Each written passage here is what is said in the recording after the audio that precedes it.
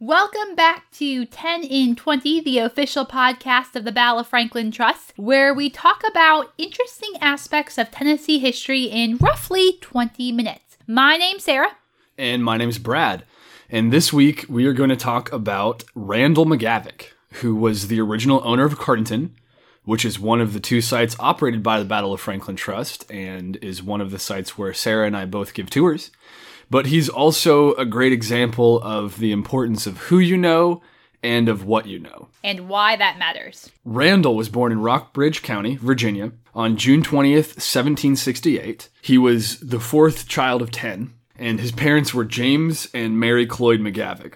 Randall was part of the first generation of McGavicks born in the American colonies. His father, James, was born in County Antrim, Ireland, on the family homestead, also called Carnton. James came to America around 1755 and was part of a large wave of Irish immigrants at that time. Between about 1710 and 1775, over 200,000 people immigrated to the American colonies from Northern Ireland. This group of people are referred to primarily as the Scots-Irish, and they were mostly Presbyterian. And because the Scots-Irish settled into the Americas later than other European peoples, they were some of the first to push west. This also put them into direct contact with Native Americans, and many of them, like James, Randall's father, served in the later stages of the French and Indian War. After the war, it's believed that he owned an inn in Fort Chiswell, Virginia, which is right on the Kentucky-Tennessee border. Randall grew up in the midst of the Revolutionary era of pre-American history. He was born in the 1760s, and when you think of the Revolutionary War, you think 1776. His father was considered to be a revolutionary leader in Southwest Virginia. Although Randall himself would have been too young to fight in the Revolutionary War, he did become a member of the Virginia State Militia in 1787. And then in the early 1790s, Randall attended Dickinson College in Carlisle, Pennsylvania. Dickinson College was founded by another revolutionary leader, Benjamin Rush, who was also a signer of the Declaration of Independence. And he was strongly opposed to slavery and was an early proponent of equal education for both men and women. This college, Dickinson, was the first college chartered in the newly created United States. It was situated on the edge of what was then considered to be the frontier. This was far from home for Randall, and it's notable that he was accepted into what was really a fairly small school at the time. And this may have been due to his intellectual promise, but it also could have had something to do with his father's prominent status. This gets into what we said at the beginning. Much of Randall's life can be attributed to what he knew and who he knew. Some of his early connections began while in college or as a result of his college education. This college was very elite and progressive for the time, and according to their website, the college can list among its earliest graduates a U.S. president, a pair of college presidents, 2 justices of the Supreme Court, a governor, a founding father of the Smithsonian Institution, and at least 2 abolitionists. While Randall didn't come into contact with all those figures, being around those kinds of people was certainly an influence on who he was. While attending college, he was also a member of a secret society, a closed group of students called the Belles Lettres Society, which was a literary society created just a few years prior to Randall's attendance. The name, the Belles Lettres, is French for the beautiful letters or for beautiful writing. It's still in existence to this day, and it's one of the oldest literary societies in the country. And as far as what it did, according to the original laws of the Belles Lettres Society, the exercise of the society shall be composition, argumentation, and oratory, that composition and language shall be subject to the criticism of the society. So essentially, it was a debate club. And it was originally intended to be a group of 16 students that would gather together every other Saturday and hold debates on various topics, which usually had something to do with morals, ethics, or politics. They were divided into opposing sides. They were required to argue certain topics regardless of their own personal feelings on the issues. And while we don't have all the details about exactly what they argued, we do know a list of the topics, who was on what side, and what the group's verdicts were. So we have a list of these topics, and Sarah, I think we should kind of play a game. I'm going to list the topic, and you're going to guess which side won the debate. Okay, just so the audience knows, I have not seen these topics before, so this is purely my guessing.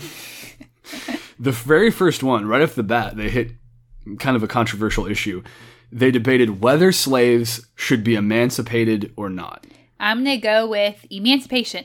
They actually did. The very first time they said they voted in the affirmative that slaves should be emancipated. Whether a miser or a spendthrift, so somebody who is very conservative with how they spend their money or somebody who spends their money as much as they want, is the most useful member of society.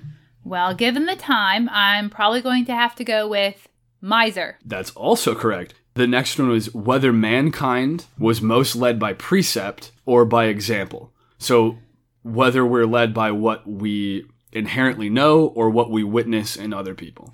I'm going to guess what we inherently know by precept. They said example. Oh. Oh. I sounded so disappointed there. You did. You were doing so well. Whether ought a man always speak the truth? No. I'm going to go with they said not speaking the truth always. That's correct. They said that you're allowed to lie occasionally. The next question is whether our disposition is natural or it's acquired. Well, judging from my wrong answer, I'm going to say with acquired. That's correct. The next question is whether war or peace is most natural to mankind in general. Peace. That's correct as well. That's a good thing. Whether a good name and the esteem of our acquaintance is preferable to a large estate. So is being thought of as a good person better than just having a bunch of stuff? I'm going to go with good name. That's also correct. Yes, I'm on a roll. This might be one of my favorite ones.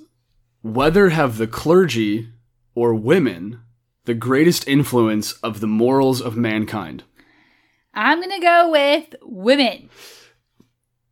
That's incorrect. They said the clergy. Really, I can't imagine that the clergy would have more influence than women. Whether is the war now carrying on against the Indians just or not? I'm going to guess with it's just. That one was kind of a trick question because the debate grew too heated, and then they motioned that no winner be declared. And Randall was actually arguing in the affirmative that the war was just. That makes sense, though, because I feel like the argument that's going to get the most heated is the one that applies the most to that day. Whether the desire of fame or a consciousness of doing good excite men most for the undertaking of great actions. I'm going to go with the doing good. I had to really think there. They actually said fame. They said we're more, or the winning side said we're more motivated by fame than of just because good things are good to do. So then this next one should be, it kind of goes along with that. Whether should the desire of fame be encouraged in young men? I'm going to go with it should be. Yeah, I mean, if they're saying that we do good things because we want to be famous, then it stands to reason that you should encourage young people to be famous. Ought a standing army be kept up in a free country in a time of peace? I'm going to go with yes. I would have thought so, but the winning side said no. Well, when you think about it, though, our standing army before the Civil War wasn't all that large. So I guess that would kind of make sense in what people were thinking at the time. Whether does a limited monarchy or a republican government afford the most sources of happiness? Well, given what we just said about them being, revolutionaries, I'm going to go with republican government. Yeah, I think the monarchy side would have had the uphill battle in that one. Were the French justifiable in beheading Louis XVI? Well, again, based on the previous question, yes. Of course they were. Off with his head. Ought women to partake in the government of state or not? Yes. Unfortunately, you think too highly of them. Apparently, I had high hopes. I guess I should have known if women aren't influential at all. Right. And again, they actually, a second time, debate a similar question to the first.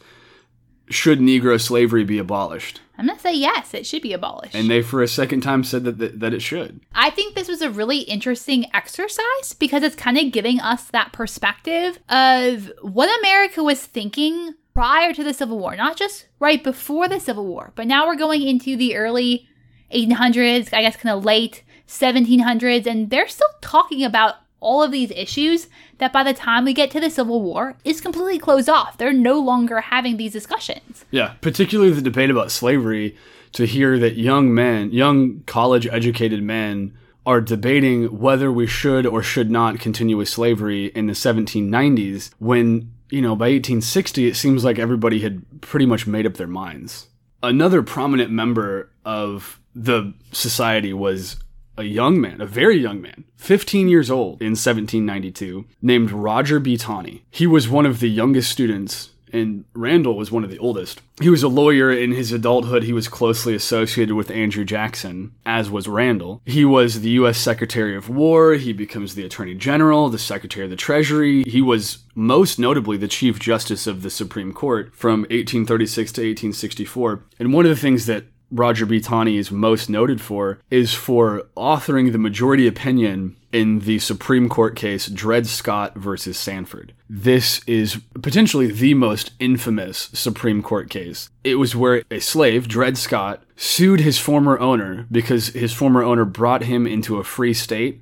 And so according to the lawsuit, Dred Scott saying, since I'm in a free state, I can sue for my freedom. But according to the majority opinion, which was authored by Taney, Black Africans imported as slaves had, for more than a century before, been regarded as beings of an inferior order and altogether unfit to associate with the white race, either in social or political relations, and so far inferior that they had no rights which the white man was bound to respect, and that the Negro might justly and lawfully be reduced to slavery for his benefit. Wow, that's a little bit different from then arguing that slavery ought to be abolished. Yeah, I mean, you see how quickly things change from arguing if it should exist or not to saying that the Negro has no rights that a white man is bound to respect. This decision was in many ways a catalyst that pushed the country towards civil war just a few years later. This is a man that Randall McGavick knew well in college. Being part of this group of young academics would have been, I'm sure, a life-changing experience for Randall. And even though we don't know what was said in each argument, just being able to participate and witness some of the brightest young minds of the day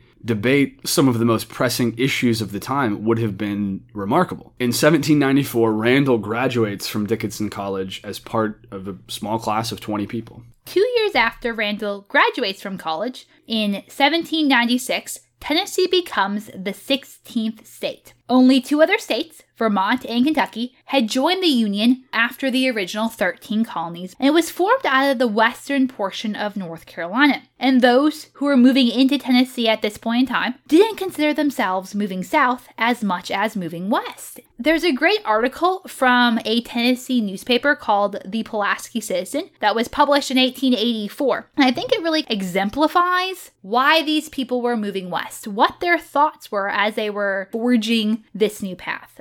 The first settlers were mostly from Old Virginia and North Carolina, and were generally first-class citizens, settling and opening up a rich, dense forest country filled with noble rivers, beautiful creeks, and bold springs. This is south of the great mountain ranges, then of their old homes of public and domestic happiness, for then their fathers had fully established American independence and ratified our golden chart of civil and religious rights and privileges. And as the morning sun of American independence had risen up above the political horizon and dissipated the poisonous crampings of monarchical principles and had fully warmed up the blood of independence, it was then our fathers turned about extending, widening, and strengthening the bounds and bonds of our national independence and happiness.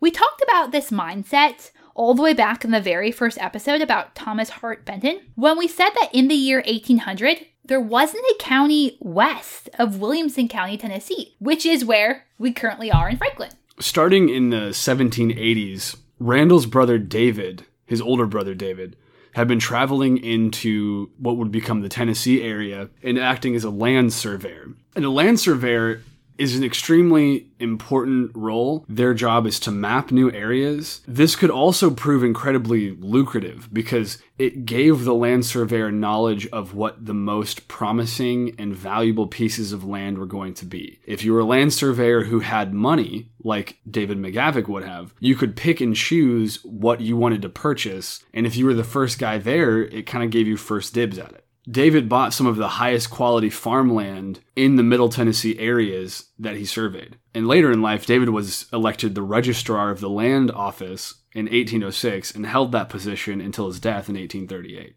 So now we're getting kind of into the who you know also applies to Randall's own family. After graduating college, Randall moved to Nashville with his brother David. He most likely moved to Nashville with the intention of practicing law, that is what he studied in school. But he began almost immediately surveying with his brother. And it seems like he quickly pivoted his career path by switching from being a lawyer to being a court clerk. In 1798, he was appointed clerk of the federal court. A court clerk does things like maintain court records, administer oaths to witnesses and jurors, and authenticate copies of the court's orders and judgments with the court seal. He was then the circuit court clerk of Davidson County in 1810, and he even became the clerk of the Tennessee Supreme Court of Errors and Appeals, which in 1834 was absorbed by the Tennessee Supreme Court. As far as the significance of being a court clerk, it's interesting because today being a court clerk is not that lucrative or prestigious of a job. But at the time, it was one of the few roles in government that was available. And while you didn't have that much influence just by doing it, it made you somebody who knew what was going on, what laws were being passed, who was doing what. It may have not been as flashy of a job as being a politician, but in an age when many things came down to who you know and what you know, this job was the ideal opportunity. It was behind the scenes, but it was very significant. Information is power, and he basically has control of some of the most important information in Nashville at this point in time. After a lengthy career as a court clerk, Randall served as the mayor of Nashville in 1824 to 1825, although there are really no records of what exactly made him decide to run for mayor when he did, and he only served one term, but this was in many ways the peak of his political career. Another extremely important figure that gained prominence around this same time was Andrew Jackson. Randall would have known him very well. In 1796, both Randall McGavick and Andrew Jackson were enrolled as attorneys at law in the state of Tennessee. Jackson was a justice for the Tennessee Supreme Court starting in 1798, which is the same time Randall began his career in the court system. Randall's nephew Jacob was an aide to Jackson in the War of 1812 and was even one of Jackson's pallbearers. Randall and Andrew Jackson exchanged letters. In one letter, Andrew asked Randall to act as essentially a character witness on his behalf. This was after one of Jackson's many duels. Well, maybe his most controversial duel. Probably his most controversial duel with Charles Dickinson, which resulted in the death of Dickinson and a bullet lodged in Jackson's chest for the rest of his life. And Randall essentially vouches for Jackson in this letter.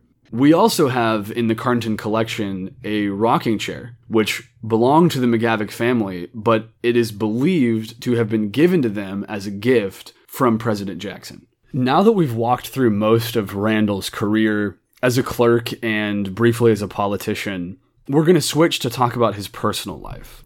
And his personal life starts fairly later on in life. It's not till he's 42 years old that he marries his wife in 1811. Her name was Sarah Rogers, and Sarah Rogers had significant family connections as well. Her father, John Rogers, was also a Revolutionary War soldier. Her second cousin was Senator John C. Calhoun, and her brother-in-law was Felix Grundy. Felix Grundy was a lawyer, a state representative from both Kentucky and Tennessee, and a member of the U.S. House and Senate from Tennessee. He also served as the United States Attorney General, and lastly, as a mentor to James K. Polk. Multiple cities and counties are named after him, most notable Grundy counties in both Tennessee and Iowa. And we learned this while we were doing a little bit of research for this podcast. In Iowa, the county seat of Grundy County boasts of a Felix Grundy Festival the weekend after 4th of July every single year. I think we need to try to go to that next year. I know, I think we should. Work trip!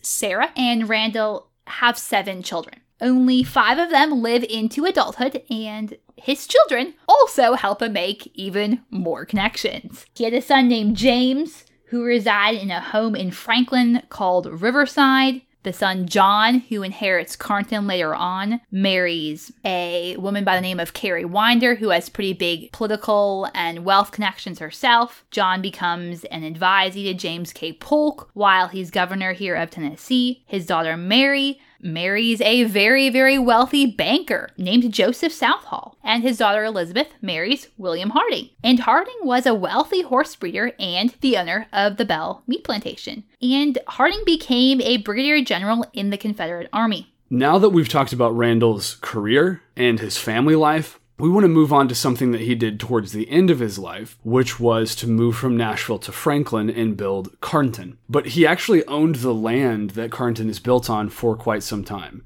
It was a land grant that his father owned. After the Revolutionary War, the federal government awarded land grants to citizens and soldiers, and it was usually as payment for military service. And oftentimes this land was in the western frontier, in areas like North Carolina and Tennessee and Kentucky. Randall's father, James, had secured a land grant for property in Franklin, which Randall inherited while he was living in Nashville. And this was during his time as a court clerk.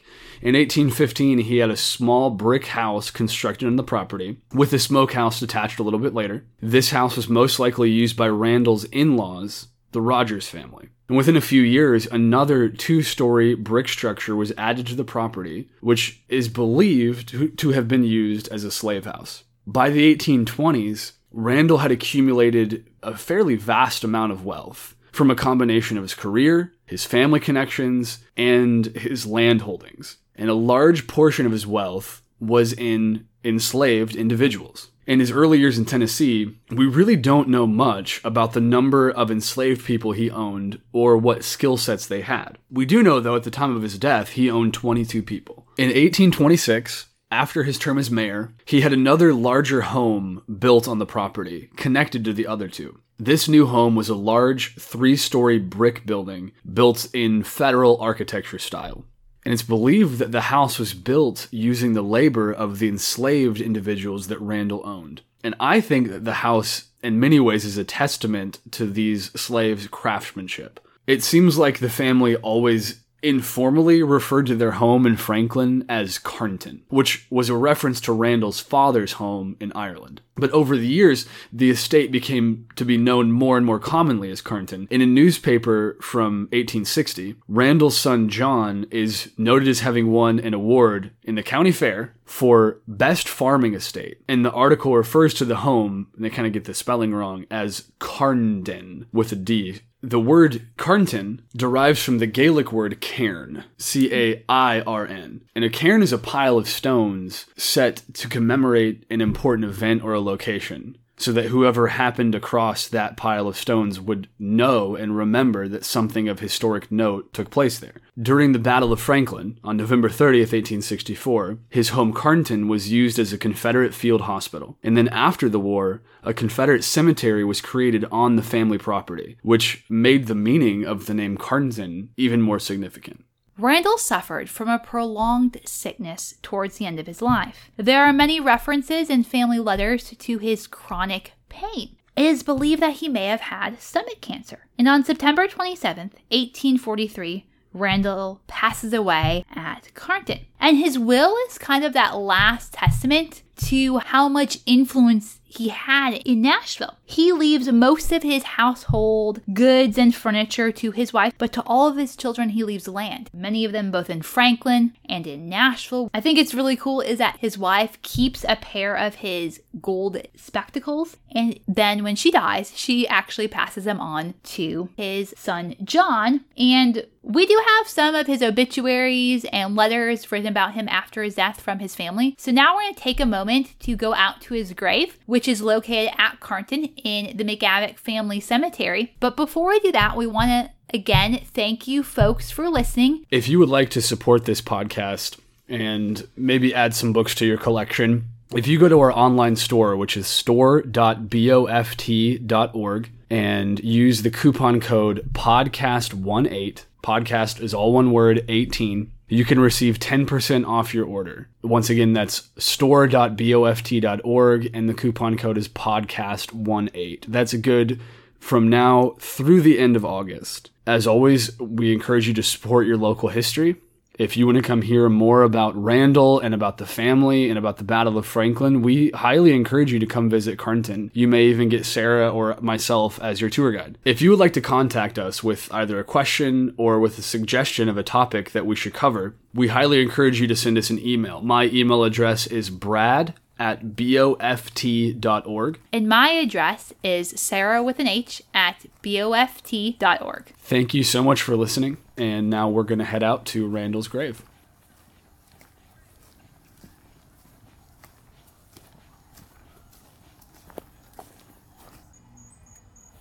So we're now in the McGavick family cemetery, right in front of Randall McGavick's headstone, which he shares with his wife, Sarah.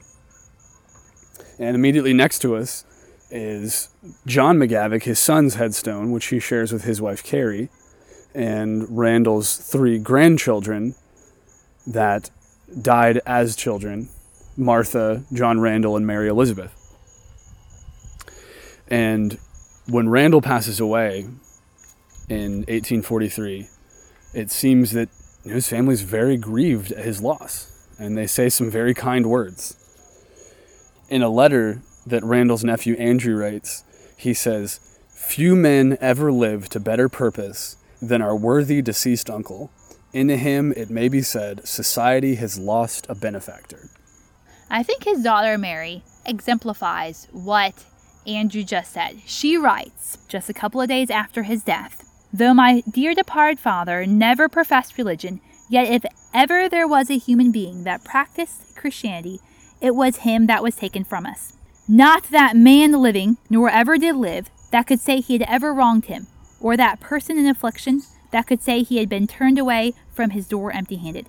Thank God he was followed by the blessings and tears of those who had known him and loved him, of the poor and needy that had been relieved by his kindness, by the never-dying love and devotion of his bereaved wife and children.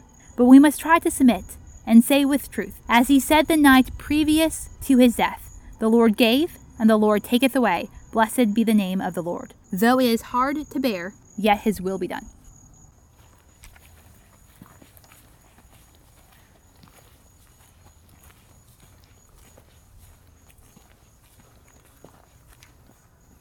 You know, Sarah, when we first started doing this podcast, we had said that we were going to do 10 episodes That's true. about Tennessee history and then kind of see from there what we wanted to do. This is episode number 10. Wow, I did not even realize that. And personally, I feel like doing these has given me more of a sense of appreciation for the stories that we tell, but also our American and Tennessee stories in general. So my question for you is, are we going to stop? I mean, I don't think so. For me too, it kind of gives that appreciation, but I also think it reminds me why history is so important. That we keep on telling these stories so that not only we know about them, but everyone else does too. Yeah. I don't want to stop either.